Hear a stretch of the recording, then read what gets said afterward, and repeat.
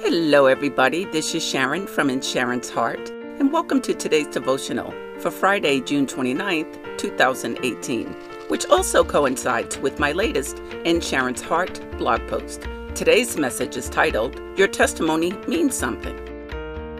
Do you know God wants you to take everything you've went through to show people who He is? Do you know your testimony means something to somebody and your life means something too? Do you know your struggles were not just for you, but to help people get through their pain? Yes, it's all to show people how God brought you out of despair and how He can and will bring others out of their low too.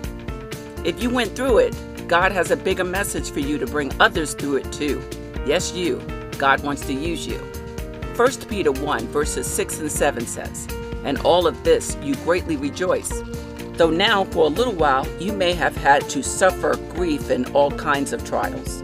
These have come so that the proven genuineness of your faith, of greater worth than gold, which perishes even though refined by fire, may result in praise, glory, and honor when Jesus Christ is revealed." That's 1 Peter 1 verses 6 and 7. In other words, God still wants us to be a model for Him forever.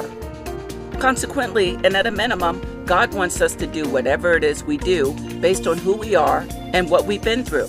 We are new creations in Christ, and we need to realize we are going to help people.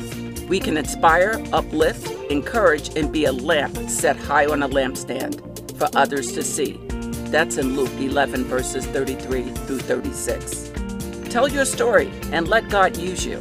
Then trust and believe all will be okay, because it will, and you won't fail. Don't worry.